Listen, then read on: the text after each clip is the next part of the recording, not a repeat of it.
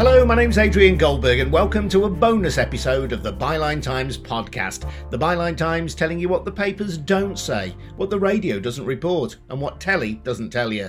This time bringing you on-the-day reaction from Byline TV to Dominic Cummings' scathing attack on his former colleagues at two parliamentary hearings. The Prime Minister's former chief advisor told MPs that tens of thousands of people had died unnecessarily because of the government's mishandling of the pandemic and that Boris Johnson was unfit to lead the country. Older people, he said, were discharged from hospital into care homes without being tested for the virus, allowing it to spread. He also said that Health Secretary Matt Hancock should have been sacked for repeatedly lying. Cummings' assault supports the criticisms of Johnson and the government made in the Byline Times and on this podcast over many months. What you're going to hear is analysis with Byline Times co-founder Peter Jukes, editor Hardeep Matharu, chief politics and investigations reporter Sam Bright, and Labour MP Dawn Butler.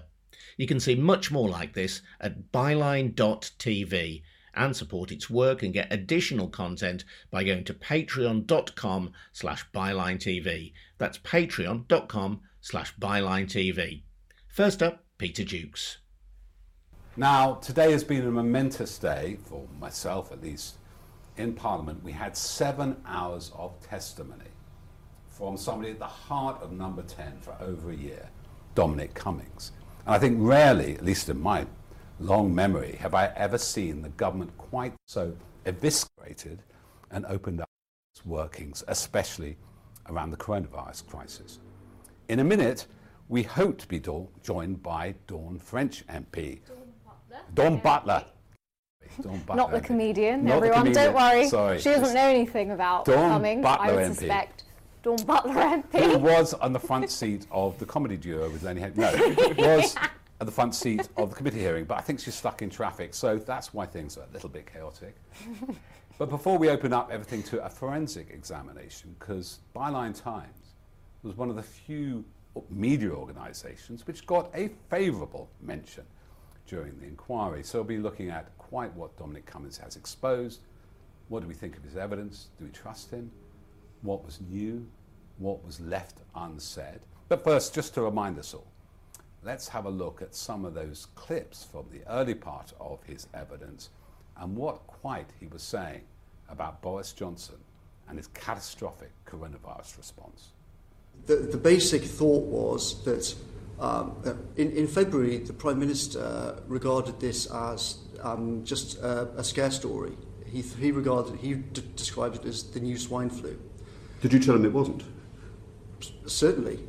But the view of various officials inside Number 10 was, if we have the Prime Minister chairing COBRA meetings and he just tells everyone it's swine flu, don't worry about it, I'm going to get Chris Whitty to inject me live on TV with coronavirus so everyone realises it's nothing to be frightened of. When the public needed us most, the government failed. And I'd like to say to all the families of those who died unnecessarily, how sorry I am for the mistakes that were made and for my own mistakes at that. The second most powerful official in the country, Helen McNamara, is the Deputy Cabinet Secretary. She walked into the office while we're looking at this whiteboard. She says, I've just been talking to the official, Mark Sweeney, who is in charge of coordinating with the Department for Health. He said, quote, I've been told for years that there is a whole plan for this. There is no plan. We're in huge trouble. I've come through here to the, Helen McNamara said, I've come through here to the Prime Minister's office to tell you all, quote, I think we are absolutely fucked. I think this country's heading for a disaster. I think we're going to kill thousands of people. As soon as I've been told this, I've come through to see you. It seems from the conversation that you're having that that's correct. And I said, I think you're right. I think it is a disaster. Many senior people performed far disastrously below the standards which the country has a right to expect. I think that the Secretary of State for Health is certainly one of those people. I said repeatedly to the Prime Minister that he should be fired. In the summer, he said that everyone who needed treatment who got the treatment that they required. He knew that that was a lie because he'd been briefed by the Chief Scientific Advisor and the Chief Medical Officer himself about the first peak, And we were told explicitly people did not get the treatment that they deserved. Many people were left to die in horrific circumstances. Is that the basis of your assertion? Are there other pieces? Of what, sorry? Is that the basis of your assertion, or are there other pieces of evidence that you base that charge on? Just before the Prime Minister and I were diagnosed with having COVID ourselves, the Secretary of State for Health told us in the Cabinet room, everything is fine on PPE. We've got it all covered, etc., etc. When I came back, almost the first meeting I had in the Cabinet room was about the disaster over PPE and how we were actually completely sure that hospitals all over the country were running out. Secretary of State said in that meeting, this is the fault of Simon Stevens, it's the fault of the Chancellor of the Exchequer, it's not my fault, they've blocked approvals on all sorts of things. I said to the Cabinet Secretary, please investigate this and find out if it's true. The Cabinet Secretary came back to me and said, it's completely untrue. I have lost confidence in the Secretary of State's honesty in these meetings. The Cabinet Secretary said that? The Cabinet Secretary said that to me, and the Cabinet Secretary said that to the Prime Minister. Pubs and restaurants were not closed. Yeah. Mass sports events were not stopped. Did you advise that we should be going further at that point, or did you go along with that softer version of the lockdown? So can I backtrack? Because I think we need to understand the crucial period between the Thursday the 12th and the Sunday when things started to change. So on the 12th, we started. It was a completely surreal day because. So I sent a message to the Prime Minister at 7:48 that morning, and forgive the language that this is expressed in, but I might as well just say what I actually said. We've got big problems coming. The Cabinet Office is terrifyingly shit. No plans, totally behind the pace. We must announce today, not next week. If you feel ill with cold or flu, stay home. Some around the system want a delay. Great news. Dawn Butler MP managed to make it. Hot foot from Westminster. I don't know, way out to the theatre, I hope. You look great.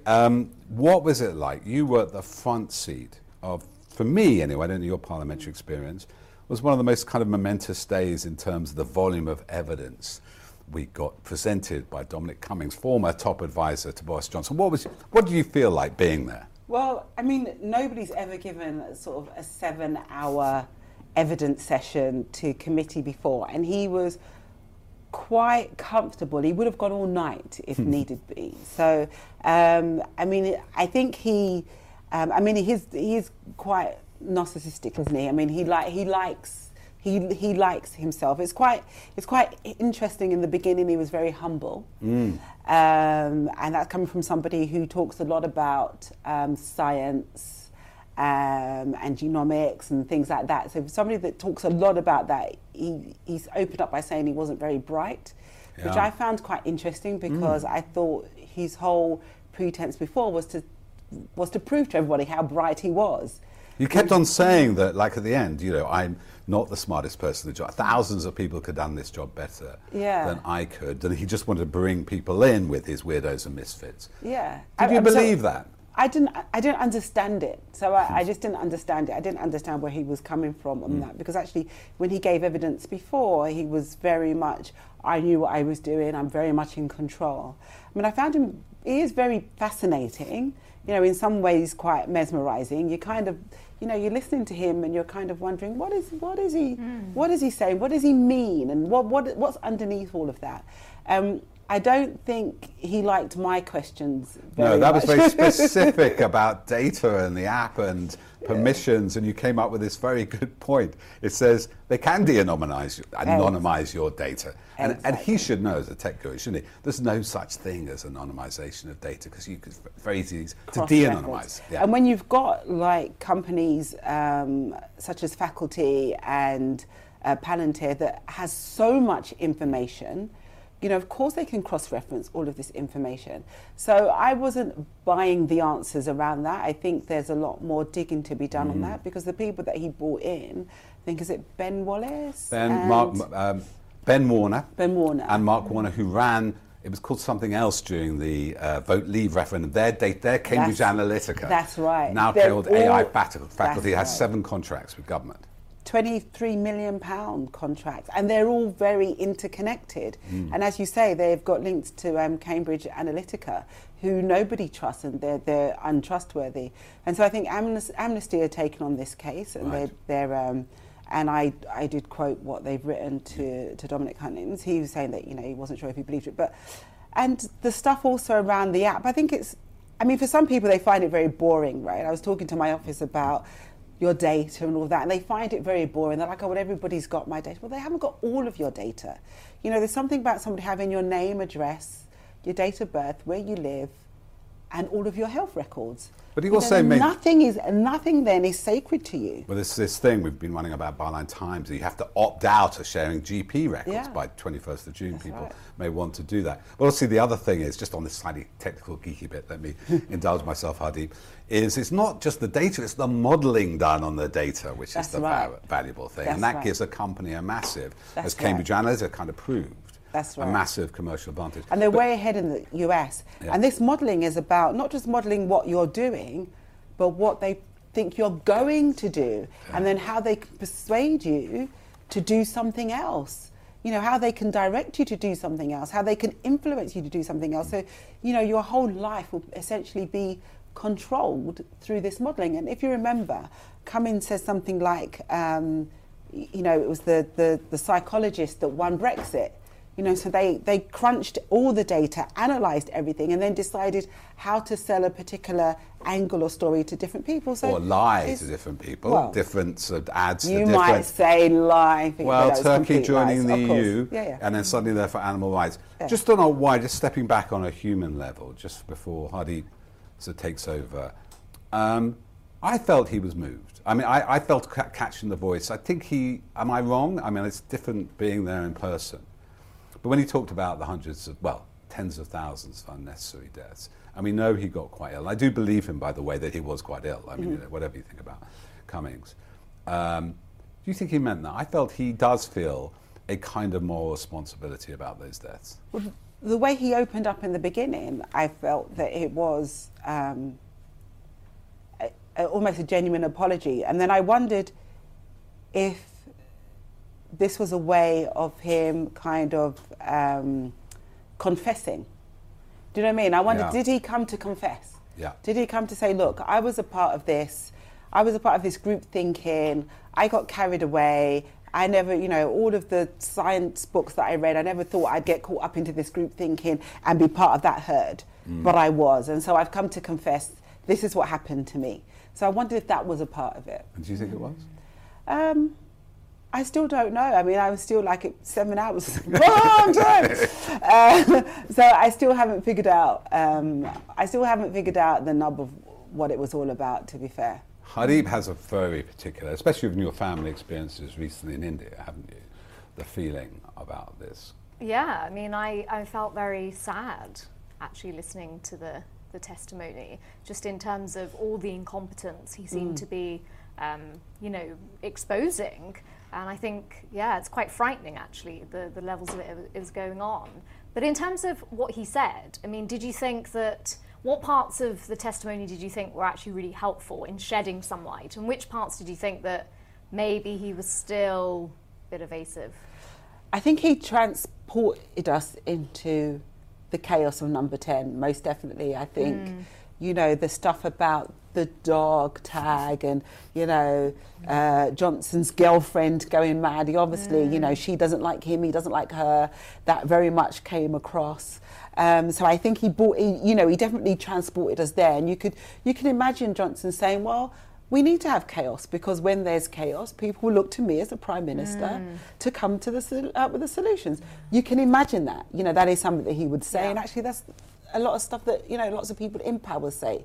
You know, they're very much filled with that kind of self-importance. So he definitely transported us into that time. He definitely, I mean, you know, when the picture of the whiteboard that he'd written on, I mean, the fact is, like, where did he get it from? Do you know what I mean? Like it hadn't been used for years. You know, he dragged that into Number 10 to do all the drawings and the you can. I did feel actually. I felt that he felt that he was in charge of the whole thing. I did feel that. I felt that he felt that he had to use his, you know, his iPhone, as he kept saying, you know, to make the calculations and times it by 2 because nobody else was doing it. So I did feel as though he felt he had to do the whole thing.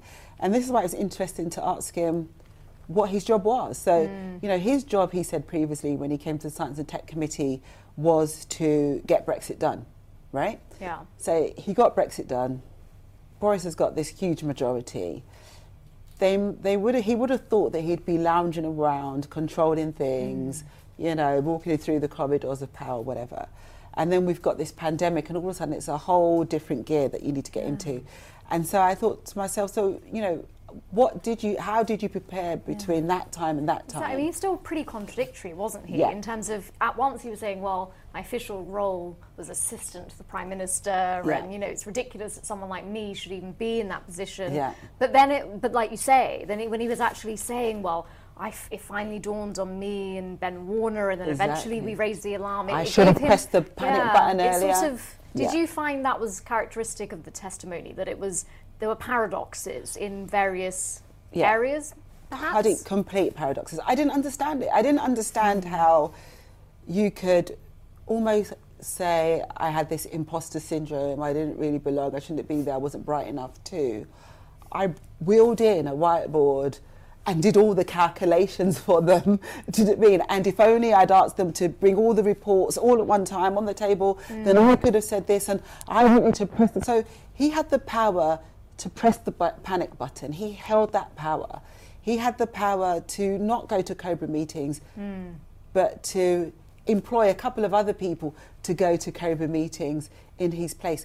That's a lot of power for somebody who claims to not be that bright or shouldn't be in that position. But in a chaotic situation, so this is about other, we'll probably deal with this a bit later with Sam when he comes on, but I thought there was a big contradiction about what he was saying about the civil service, because the main aim, wasn't it, to say was, well, I'm coming forward because if there's another pandemic, the system is not for purpose. People are promoted in the civil service, not competent.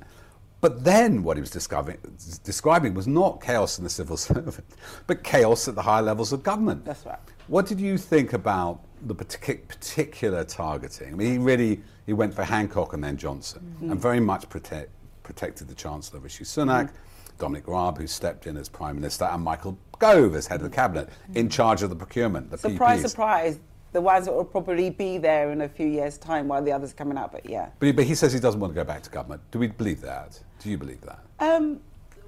Well, I think when you've had that much power without the accountability, it's very difficult to let that go and turn your back on it. So I think that's very difficult. I think that, I mean, he's right. The civil service is very clunky, but there are actually very smart people in the civil service who have been there throughout the test of time.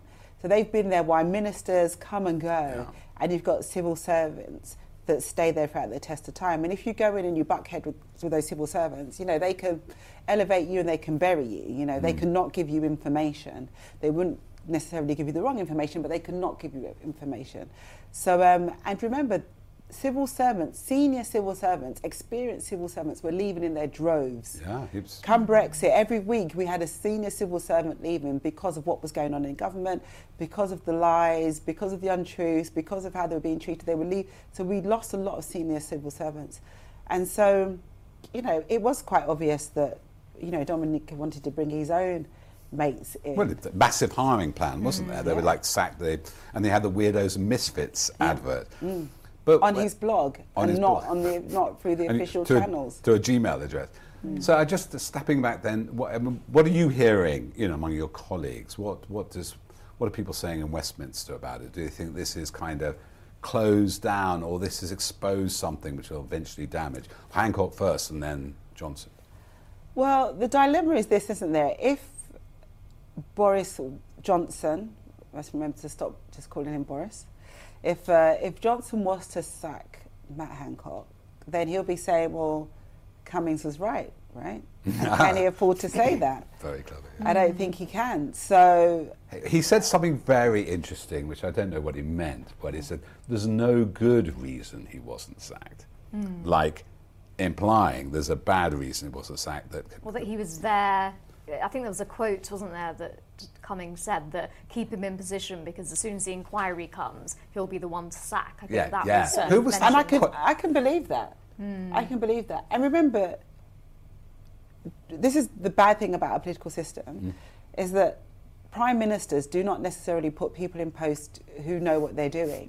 Do you know what I mean? They wouldn't put somebody who loves transport in charge of transport or education in charge of education. They like to put somebody in who's not good at their job so that they're easier to manipulate, quite frankly. So that is a problem with our He made that system. point, I mean, quite a fierce point Yeah, about it's true. also about leadership of the parties, didn't he? He said, in 2011, the system has created Boris Johnson. He was quite derogatory about Jeremy Corbyn.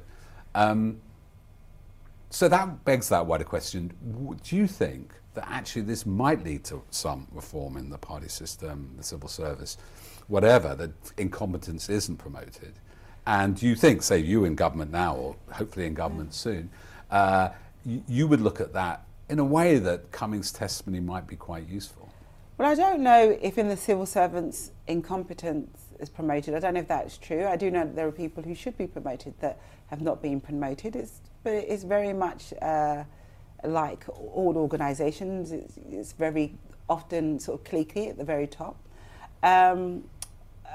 I think political parties will continue to be political parties.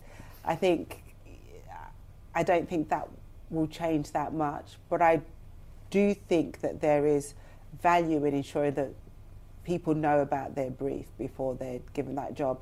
I mean, the stuff that he said around Matt Hancock and his 100,000 target, for instance, completely believable, because so much of what was happening, and we were taking evidence in the Science and Technology Committee, didn't make sense. It was like, hang on a minute, this doesn't make sense. And why are you including that figure and not that figure? And how comes you're double counting with the two tests of the one test?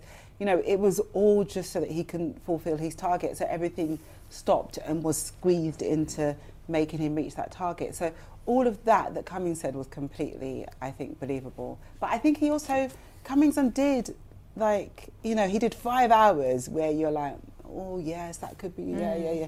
And then he said, I drove 30 miles to test my eyesight. And he's still stuck with that. And you think, oh God, we've just wasted 5 hours listening to you. He did, yeah. I'm going to go out on a limb.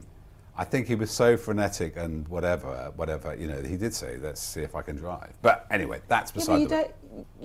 Let's see if I can drive. With the baby. With the baby and my wife in the car. But if you can't drive, I am testing my eyesight. But if you can't drive, you do simply with you. You can't leave the baby But behind. then you leave the baby with these parents that's there, true. Good wouldn't point. they? That's the whole reason why you move there. There'll be someone to look after, you know, his child. So leave the child with the parents and go on your dangerous drive with 2 adults. He did say that the Rose Garden, didn't he, Hardy, was the most catastrophic mistake, that press conference, which you covered brilliantly. Yes, it was a disaster, but it's still curious as to if there were these national security concerns as to why his family had to move, and he had permission to do that from officials. Still perplexing as to why he couldn't just say that to the public. Because I believe him that he did have security concerns. You know, it's really hard when you're, you know, in the public eye.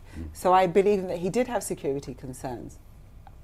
What was the whole theatre about? He loved it.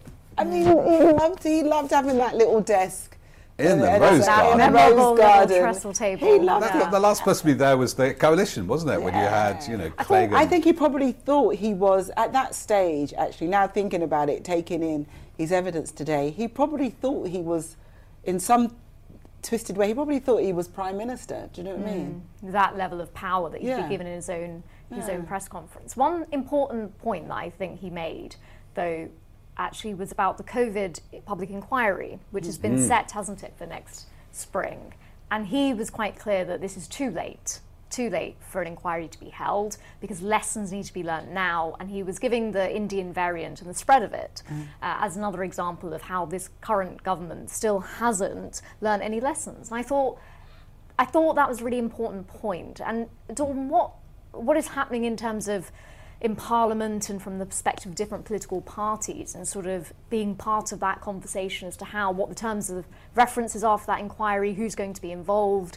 I mean, is that high up the sort of priority list of parliamentarians currently? And is there an ability to sort of shape that process with the government, or do you think they're just going to be trying sort of shape it in the way they want? Yeah, the government's going to try and avoid any form of meaningful inquiry because they've got form. That's what they do.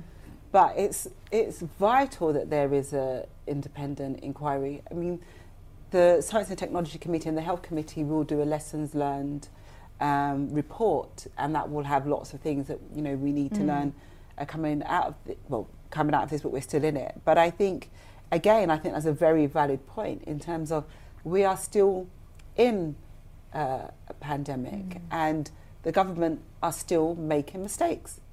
Still, all this time down the road, they're still making mistakes. And you just think, well, is this now deliberate? Are these mistakes deliberate? That was one of his suggestions, wasn't it? That now he thinks, God knows what's going on now, he said, and that herd immunity is still a strategy. Dawn, I'm conscious you have to go. So do come back maybe, especially if evidence is released, isn't it? Hopefully. Yeah, we'll hopefully get to see all these evidence that he's promised to, the evidence that he wants to give us. Well, in discussion, he said. He was very secretive about his WhatsApp messages to journalists. Yes, he was. Surprise, surprise. Laura, surprise, surprise. I bet you guys were shocked.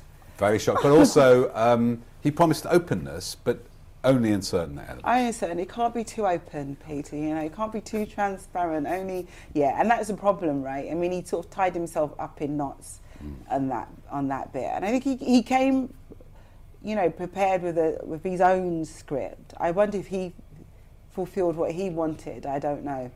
Well, I'm sure you'll tell us if he hasn't, and we'll see the evidence. Thank you so much, Dawn, for coming on. Now we'll see some more clips of what Dominic Cummings said in Parliament today, and then we'll be joined by Sam Bright, who will dissect it with myself and Hardeep in great detail. Getting worse, and that kind of propelled things a bit towards lockdown. But it's also the case that fundamentally the Prime Minister just never didn't really think that this was the big danger. Now, there have been lots of reports and accusations that the Chancellor was the person who was kind of trying to delay things in March. That is completely wrong. The Chancellor was totally supportive of me and of other people as we tried to make this transition from Plan A to Plan B. He got his team working on the furlough scheme. But it is the case that there were senior officials who worried that it's not completely unreasonable either to say if you completely shut down the economy, you are definitely having huge, terrible effects on all sorts of people's lives.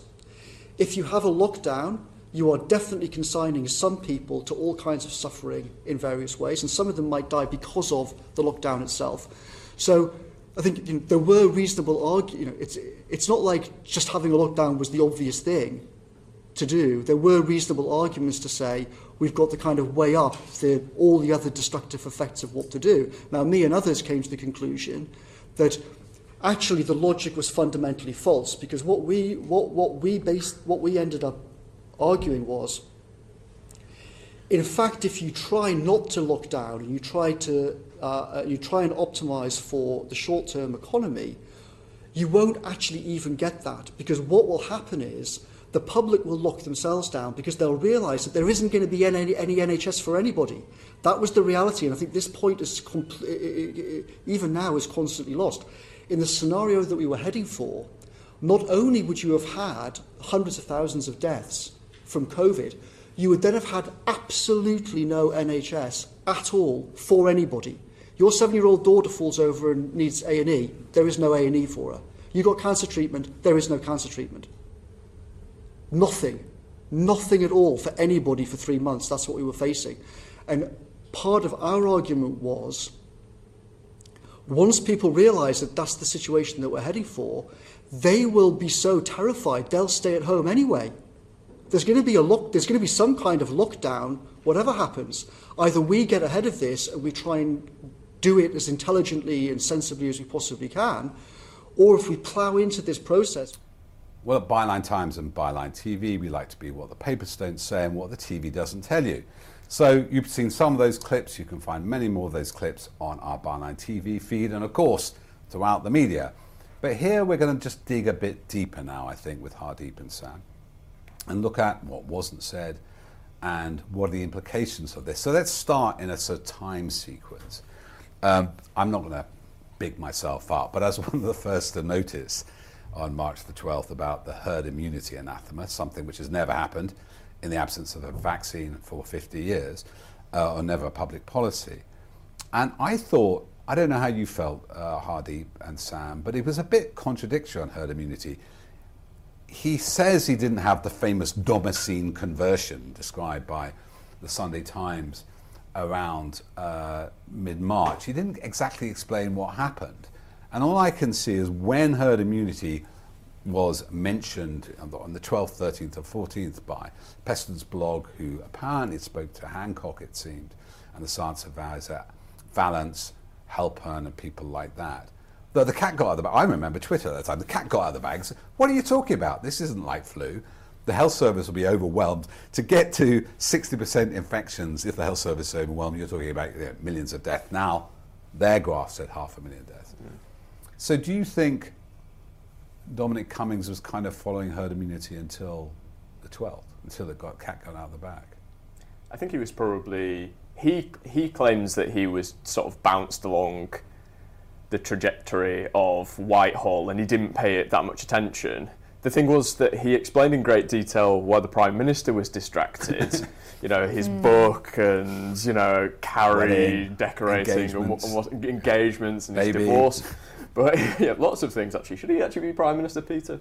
But he didn't explain, Dominic didn't explain why he was or wasn't distracted during that period, what else he was focusing on. He mentioned PPE procurement that he was focusing on. He was interested in the procurement system in general, I think he said in January, but not specifically on our big subject, PPE. But if you're told, or if you see evidence when you're the chief aide to the Prime Minister that suggests that hundreds of thousands of people might die at the outset of this, when that is not an ordinary occurrence, we've got to remember that thousands of people dying every day now is just what happens, unfortunately. But then, if you see evidence that there's a pandemic on the way, I don't know about you, but I would give it great attention. 500,000, like all the war dead, you know, from 2 world wars. Yeah, it would suggest to me that he perhaps did, you know... Just go along with it. He did go along with it, yeah. Because he talked about that meeting with the whiteboard, didn't he, Hardeep? You know? Well, yeah, I mean, I have a slightly different take on it in that I thought a really interesting moment in the testimony was where he was saying that all the official guidance was that the plan A was herd immunity. So it was people in government, the Department of Health and SAGE were all saying, this is what we need to do. We need to have one big peak and by that time immunity will start by, you know, spreading, and then that will avoid a second peak and sort of just get through it and have, you know, start gathering immunity. And he was saying that that moment when I think he was with Ben Warner and they sort of looked at it again. Well, look at ITU rates coming in people in sort of hospital. that was that the alarm bell started ringing. I think Dominic Cummings did say to the committee that actually in that moment it was a big thing to go and say to the Prime Minister, and not defending him, but it was a big thing when all the officials around you, including people who are, you know, scientists and health experts, and again, maybe there's a question about which sorts of people they were, but if they're all saying this is plan A, I think he did make that point that it's a big thing for me to go to the Prime Minister and say, actually, this is completely catastrophic, because what if I'm wrong? And again, I'm not defending him, but it's really interesting that what he describes as being in a situation where everybody was sort of convinced that that was the case, and also this notion, which was really interesting, about behavioural scientists saying the British public, they'll never do the social distancing, they'll not do the lockdowns, we're not that kind of country. So this is all feeding in. And then against that, and you know, I'm glad he spoke up eventually, but whether he could have done that sooner is a different question. But I guess the context I mean, I was surprised by the extent to which officials who were qualified in these fields were saying herd immunity. Well, the institution almost, and just to explain to the audience if it's not quite clear, there was the plan A and B was both a form of herd immunity. One was let it really rip and have no restrictions or social distancing. And that'd be 500,000 dead and 250 dead, but then potentially a worse second wave, which would leave more dead. I think two of these points just maybe worth focusing on, which giving some credence here. One thing is obviously they only just got the information from Lombardy and what was happening with death rates in Italy when the health service was overwhelmed. So they were going for a case fatality rate of like 0.6%. It went up to 7% and that. And the other one was, I thought it was quite astute of him to say, I don't know when he realised this, that once that started happening, you'd get a lockdown anyway, because even without government saying it, the people would lock themselves down. That was interesting. I thought it was interesting as well, on your point, Hardeep, about what it said about the fundamental nature of our government system. When he was talking about the autumn wave of the virus, he said that the Prime Minister essentially acted unilaterally, that there was no cabinet, that cabinet basically didn't exist throughout this period, and it was himself, Patrick Vallance, Chris Whitty, Matt Hancock in a room, and whatever the Prime Minister said goes. I mean, it sort of takes a bulldozer. And he disagreed with them. He disagreed with Matt Hancock and Whitty and Vallance and went and did his own thing. Boris Johnson did, exactly. It sort of takes a bulldozer to this notion of government by cabinet. We have reached that level, and people chide us for comparing it to sort of authoritarianism, sort of neo-authoritarianism. Like, no, that hasn't happened. What Cummings was describing is essentially Boris Johnson being able to do what he wants based on reading a column in the Daily Telegraph that will then potentially kill people. If that's not sinister, I'm not quite sure what is. What do you think about that idea? Well, that's a shock. That was a shock to me, that really the checks and balances, the whole system of governance, that first wave, there seemed to be a little bit more. But then all this fighting. I mean, let's hold back going to the second wave. Let's just go for that middle bit in the summer, where basically, let's look at the testing issue with Matt Hancock. Now, he laid into Matt Hancock. He said, it's every day, every week, virtually every day I was asking him to resign. And Matt Hancock was going for this 100,000 tests a day, wasn't he? What did you make of that? That seemed to me like just divide and rule, kind of like rats in a sack. I just think that the whole situation, as Dawn Butler was saying, it was complete chaos. And that, what did Dominic Cummings say? That Boris Johnson he liked the chaos. It's the whole chaotic nature of his government is that things are all over the place and these last minute decisions are made and it's all up against wire. His career has been like that. Yeah, of course. I mean, I think it's interesting that Hancock came in for so much criticism and Boris Johnson. I mean, they were the two, really, weren't they? And I think the levels of incompetence of both were kind of outstanding. What was really concerning was to hear Cummings say that as the first lockdown was underway, already Boris Johnson was saying, we should never have done that. I should have been like the mayor from the Jaws film and kept the beaches open, and it's really ruined the economy. That is really concerning, that even having started the lockdown, this is a position he came to quite immediately. And then Dominic Cummings was saying, then we'd be back at square one where the Prime Minister would be saying, don't want these lockdowns. It just, a lot of it, like you say, Sam, it seems to revolve a lot around the character of the Prime Minister and sort of what he might want, and then the ministers sort of give him bits. And it's like Trump, doesn't it? It's very he sounded just like Trump. Very I strange. kept on thinking that. And we know that Trump spent most of his time looking at Fox News, going, and then, Fox News are basically broadcast and change policy and it seems like Boris Johnson I think Cummings described Number 10's function as basically a press answering service. He'd wake up in the morning, read the Sunday Telegraph or the Telegraph, his old employers, and then respond to that. Yeah. It was just like a sort of an upper class version of Donald Trump. Am I being unfair? And also the short-term memory lapse. I mean, it's like Trump, he seems to sort of bear the impression of the last person who sat on him. Yeah, I think he described it as Boris Johnson wakes up, reads the newspapers and cannons around, which I thought was a very good description given his sort of, his bulk. Really. Yeah. But I think there's an interesting point on Hancock in general and what Dawn was saying, that obviously incompetence is promoted within the political system because you want people who can serve you, not necessarily serve the country. So that's why we don't have experts in position, and that's clearly why we're in such a mess.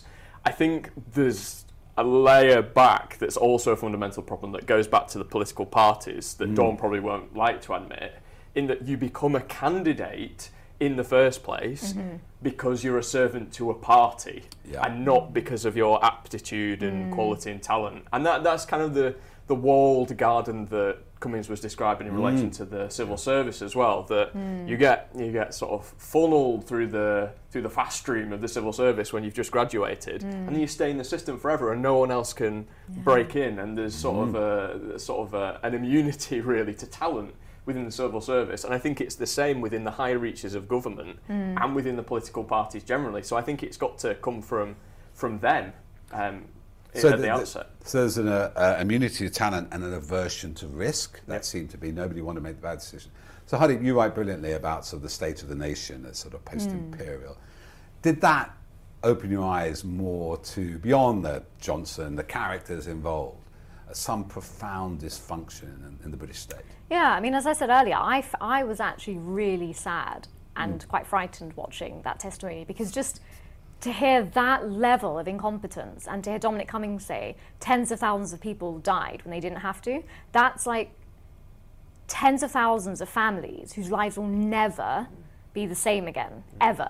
Yeah. And just the way he described it, like this was incompetent and there's no infrastructure. The reason the lockdown couldn't be introduced to begin with, because there was no plan, there was no test and trace, there was no PPE in place. We had no idea what contract tracing was. We didn't want to shut the borders. There was incompetence across the board. And when I was watching that, obviously I have my specific interests, but when I was watching that, I almost thought we could have gone back in time and Cummings could have been giving evidence at an inquiry into the partition of India, or something like that, because it was this same level of, scandal, incompetence, and sheer arrogance, to be honest, that has cost people's lives. And I think it's really interesting that in my other analysis, I've often said that Boris Johnson is taking Britain back with Brexit to this neo-imperial idea. And so he's like a neo-imperial prime minister. But what he's also bringing back with him, which I don't think we saw under New Labour, which there was competence there, even if mistakes were made. What we're seeing with Johnson is we're returning to this neo-imperial state where you have a ruling class who just smacks of arrogance, incompetence and power. And that is corrupting. And so just to hear the fact that we have a prime minister who's saying, why are we having these lockdowns? I should have been the mayor in Jaws. Tens of thousands of families will never be the same again. And for me, this is at the very heart of what Britain always was and really is. But I think it's that Johnson administration that has sort of turned the clock back and is fostering an environment in which these levels of incompetence and downright corruption are sort of flourishing. Well, there's no checks, is there? This Dominic Cummings is our accountability. Just turning to the issue, which we've covered a lot, PPE, we didn't really get much. This is, by the way, people haven't followed Byline Times reports of this, particularly led by Sam. We've exposed 1 billion of crony contracts to Tory donors, another 2 billion to Tory friends. But for somebody who cared about procurement, Dominic Cummings didn't seem to have much oversight of it. And that just speaks again to the chaos in which, I suppose, in that incompetence, self-interest can thrive. Is that what you took out of it? Yeah, it was one of the greatest paradoxes, I thought, because on the one hand he was like, we should be nimble, we should be able to recruit these small firms to recruit, to buy PPE really quickly, and all the rules should be thrown out the window. And he actually said that in his ideal scenario, he would have recruited a dictator who would have pushed the boundaries of legality. Yes. Which is terrifying. So he said that on the one hand, and yet on the other, there seemed to be this slight concern, or at least he was pandering to the person who was asking the question, to be like, it was raised, and it was Matt Hancock's fault. It was nothing to do with me. So I think he was trying to play both kind of teams on that. Really. What it really reminds me about it, but this is a personal bête noire of mine, is the techno-libertarians. They're all about, open data, you should have opened up the data, but obviously not my WhatsApp messages to journalists. But we need a dictator.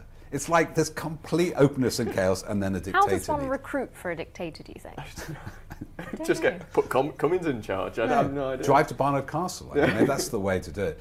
Let's not go back to the Barnard Castle thing, because I think people are wondering, if we want to talk about this, maybe let's go to that at the end about whether we trust him, what his reputation is like now. But let's turn, because we haven't got much longer, to that third phase. We had the summer and he stayed on board, and there's the test tracing fiasco, and then of course he had his own issue with the breaking lockdown and the Rose Garden speech. Then the crucial moment happens, doesn't it, again, in September, I've got the dates on my tweets, September 20th, 28th. And what is there is that the virus is back, it's rising. People have gone back to school, gone back to university. R is like 1.4 at that moment. And Vallance and Whitty say you've got to shut down. Cummings say you've got to shut down. And then Boris Johnson, and he kind of excluded Rishi Sunak from this meeting. I thought he was there too. Takes a meeting with people we've written quite a lot about, i.e. the sort of Great Barrington Declaration lot, like Sunetra Gupta, who believed what he had heard immunity, Hennigan, who thinks something similar, and Anders Tegnell from Sweden, who's run there brilliantly, which was vaunted in the Telegraph throughout that summer, the Swedish policy, which is actually they were self-isolating, but turned out to be much worse than anything else. What did you make about that phase? Because that's obviously when he was losing it. And let's remind everybody, 2/3 of the deaths from coronavirus, those 150, 120,000 people, happened after this moment. Yeah, I mean, it was shocking. Another thing that we've been sort of validated on, because we've written about this in the past, that sort of crucial meeting. I reflected on another piece that we did as well, which was a criticism of the Daily Mail by the government. So the Daily Mail had written an article when Whitty and Vallance had come out on TV and they'd said, we need a lockdown. And the Daily Mail had basically said, that's all tosh, you should listen to us, the cases are fine, there's no second wave. Whereas if you actually looked at the data during that time, cases were rising like exponentially at that point, which was obviously highlighted by the two most senior scientific and medical advisors in the country. But Boris Johnson was reading the tabloids and was not paying attention to his own scientific advisors, which just seems ludicrous that we can have that deficit of government in this country. And it makes sense of the Boris Trump phenomenon if you're Rupert Murdoch or Fox News, or you're all these lobbyists who, for financial or personal reasons, didn't want a second lockdown. You just target Boris Johnson through the pages of the Telegraph, through the pages of the Whale and the Sun, all going, let's not have another lockdown. Sorry, just to add, Peter, I didn't finish the story about the piece, which is the government criticised the Daily Mail publicly about this and said, what you're saying is wrong, it's fake news. And the Daily Mail, as we found out through FOI requests, called up the government and forced them to delete the criticism. It was a tweet, wasn't it? It was a tweet, yeah. It was a reply to the Daily Mail, from the government account to the Daily Mail saying, this is wrong. The Daily Mail called up the government and said, take that down now. And the government did it. That's the power that the... And then there was another article the Daily Mail ran, wasn't there, about how they'd removed the tweet. Yeah, they said, was it from... Yeah, it was, so it wasn't it, yeah. They were boasting about it. They were boasting about it. Yeah, they were boasting about it, and the government didn't say anything in response. It's shocking. So was that from the Department of Health and Social Care? Yeah. Right. Yeah. So that makes me... I must admit, when they were targeting Hancock all through the summer, I thought it because he was more health-orientated lockdown, or is it? And maybe there's a little bit of that going on, I don't know. So that image, do you actually have that image too, Hardeep, that there's Boris Johnson, former journalist, sacked for lying from the Times, Telegraph columnist, editor of The Spectator. He is just caring about the public image, and every morning you can manipulate him if you're a tabloid or broadsheet editor with this disinformation. Yeah, I do think that. And I think the reason that's the case is because Boris Johnson is exactly the worst Prime Minister to have at the worst time, because he's not someone... This is literally his worst nightmare. He's not someone who is into details and being competent and being over your... He's just not... His one facet, the main reason he's in power, is because he is seen as the revolutionary leader of the Brexit campaign, and a lot of that is based on his own personality. It is all about the optics around what type of leader he can be perceived to be. That is, I honestly think that's what it comes down to. I think the party knows that it hangs on his personality, And I think that's why the media is actually so critical to him, because it's not only about, covering the government in a favourable light. It's on a personal level, that is his channel to present the public image that seems to win him votes. And so it is shocking to see. I mean, we're not shocked by it, but it is shocking. It should be shocking that there's that level of influence, that he picks up the papers first thing, but that's not surprising. And it's for the same reason that there's been such levels of incompetence in this coronavirus crisis, because he's just exactly the wrong type of leader. And to give Dominic Cummings some sort of warped credit, because, I would question his statement, but he said, well, the fact that Boris Johnson's the leader, he's completely unfit, and that's ridiculous that we've got to a position where he's the leader. I would say to Cummings, well, you're the one who created the environment in which this man flourished, which cannot be overlooked. But yeah, Cummings, it's ridiculous, because this man, he's not interested in carrying out the day-to-day duties of a prime minister. It's about the image, and as long as he can keep that on the road, he'll keep winning votes. Which he has done. And so the media is crucial. The media is crucial. It's government by perception, not government by reality. And we should be careful of being critical of the journalists. They do a tough job. One of the things that revealed to me, especially the secrecy over it, well, I'll give you all the evidence, but not my WhatsApp messages to, senior journalists. And he singled out Laura Kuenssberg. That's not, he said he spoke to her. That is her job. Let's be fair to her. And there's others he obviously spoken to. This secrecy around the lobby briefing and senior journalists, I remember that moment of that herd immunity on the 12th, and then we're all kicking off about it on Twitter. And a lot of scientists got in. Now, there's that 500 scientists wrote that weekend to government saying, don't go for herd immunity with this virus without a vaccine. And then being roundly mocked by the lobby. Oh, some of these people are only PhDs. So not only does he captured by the media, has he also captured the media thanks to his charm, thanks to the access he gives them? Yes, I think it's right not to focus on individuals, because I think it is a system problem in how the lobby is constructed. And for anybody who doesn't know, the lobby journalists are those who have access to the Houses of Parliament, so can hobnob with MPs in the bar in the evenings. But essentially the job that they do is repeating things that politicians say. They don't investigate or scrutinise or criticise. And so what Peston did was essentially say, you're going to be hearing a lot more. I think that was the exact words. You're going to be hearing a lot more about herd immunity. He didn't say, oh, no, this sounds awful. 250,000 people are going to die. Or when's this last happened, herd immunity? If you look at the chart of trends, not mentioned since 2004 on Google. Suddenly it's a new concept. But I'm going to put it out there anyway, because it makes me look like I'm sort of bosom buddies with Boris Johnson. And that's just fundamentally a bad system to have in place, whereby you just have people repeating what's echoed around Westminster. We need to just abolish the lobby system and have it open to talent, and have people who can properly investigate the truth and proper press conferences like they now return to in the state. Hadi, so the sort of final thought is, I think we'll have slightly different opinions here, but it's a human thing.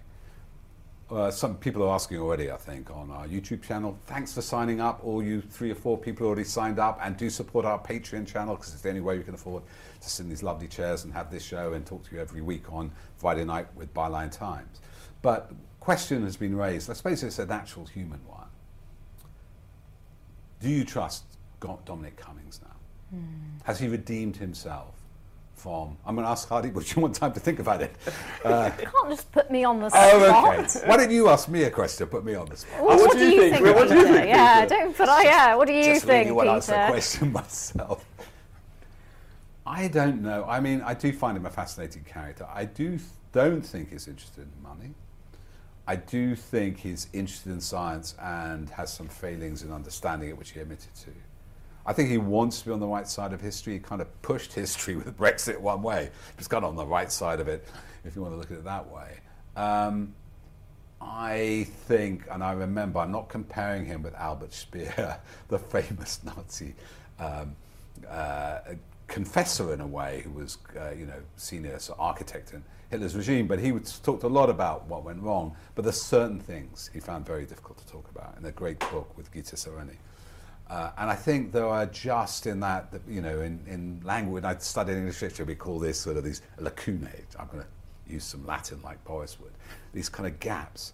And are these gaps like Barnard Castle, like when he got over herd immunity, like over secrecy, like the certain people he praised and he didn't, where I still don't trust him. But I think he wants to be on the side of good. I think he's generally was moved by those number of deaths. I think he felt personally, you know, the breath of death on his shoulder, and he has a young child. Okay, I've answered it. Your turn. Yeah, I think I do. I think I do find him quite credible, to be honest. I think with Cummins, he likes to break things. It's also, I think, there's a massive amount of credit. There's a massive amount of bravery about coming out against your former employers and people who you work with closely, especially at the top of government. I can barely remember it. Yeah. People go into government and then they leave, and like Theresa May, they get their speaking careers, and they, especially in the civil service and special advisors, they don't come back to haunt their past masters. And this is the first time that he's done it. I mean, I can't imagine leaving. If I disagreed with your premiership, Peter, I can't imagine leaving and then hold. 7 hours of testimony about my involvement. But you know, generally people just do naturally, and I think as a result, I think he deserves some credit for that. I think as well, though, there is a political dynamic to this, which is he knows that if he didn't get in now, he was going to be the one he was going to be the fall guy during the inquiry. It's best for him in terms of his image, and potentially his livelihood and his freedom, and not, you know, being stuck in jail by this Boris Johnson administration, which I don't think that's beyond them, to present his evidence first. So he does have a serious motive there, really, as well. Adi, can you give us a conclusion about today? I mean, as my readers of my work will know, I always like to bring a little philosophy to my journalism. So I always like to look at, almost zoom out in these moments, which can be very intense and interesting, and think, what are some of the bigger human aspects that are raised? And I agree with both of you that in that, you know, he's still that person who was heading up the Vote Leave campaign, still that person who was sending out disinformation around the EU, around people of colour, around migrants, still the person who told us about the eye test last year. But sitting there today, yes, he was sort of just a human being saying his piece, and some aspects of it were very revealing and I think going to be helpful. Some, I agree, are still kind of, you know, a bit suspect as to what he was really getting at, and some of it is very strategic. But what I sort of really took from it in the end was that both can be true. You know, this can be true and this is true too. And I think in society and in sort of the journalism, we've sort of lost the ability to have the space to look at the things in that way. And I think for me, at the end of the day, him sitting there was just like, wow, it challenges us to get to grips with the complexity of what it is to be a person. And I think we should always take the opportunities to use those moments. It must have been a difficult thing to do, but it's also been difficult for tens of thousands of people to lose people in that way. And I think, in a way, there were no real winners today because of the subject matter that he was there for. And I think that just reveals, you know, things are so complex in life. There are no straightforward answers. And I thought it was interesting for that. Hardeep Matharu, and before that you heard Peter Jukes, Sam Bright and Dawn Butler MP. I'm Adrian Goldberg, and you've been listening to a special edition of the Byline Times podcast featuring on-the-day reaction to Dominic Cummings' sustained parliamentary attack on his former government colleagues. You can watch more like this at byline.tv, and if you want to support its work and get additional content, you can go to patreon.com/bylinetv. That's patreon.com/bylinetv. I'm Adrian Goldberg, and thanks for listening to the Byline Times podcast.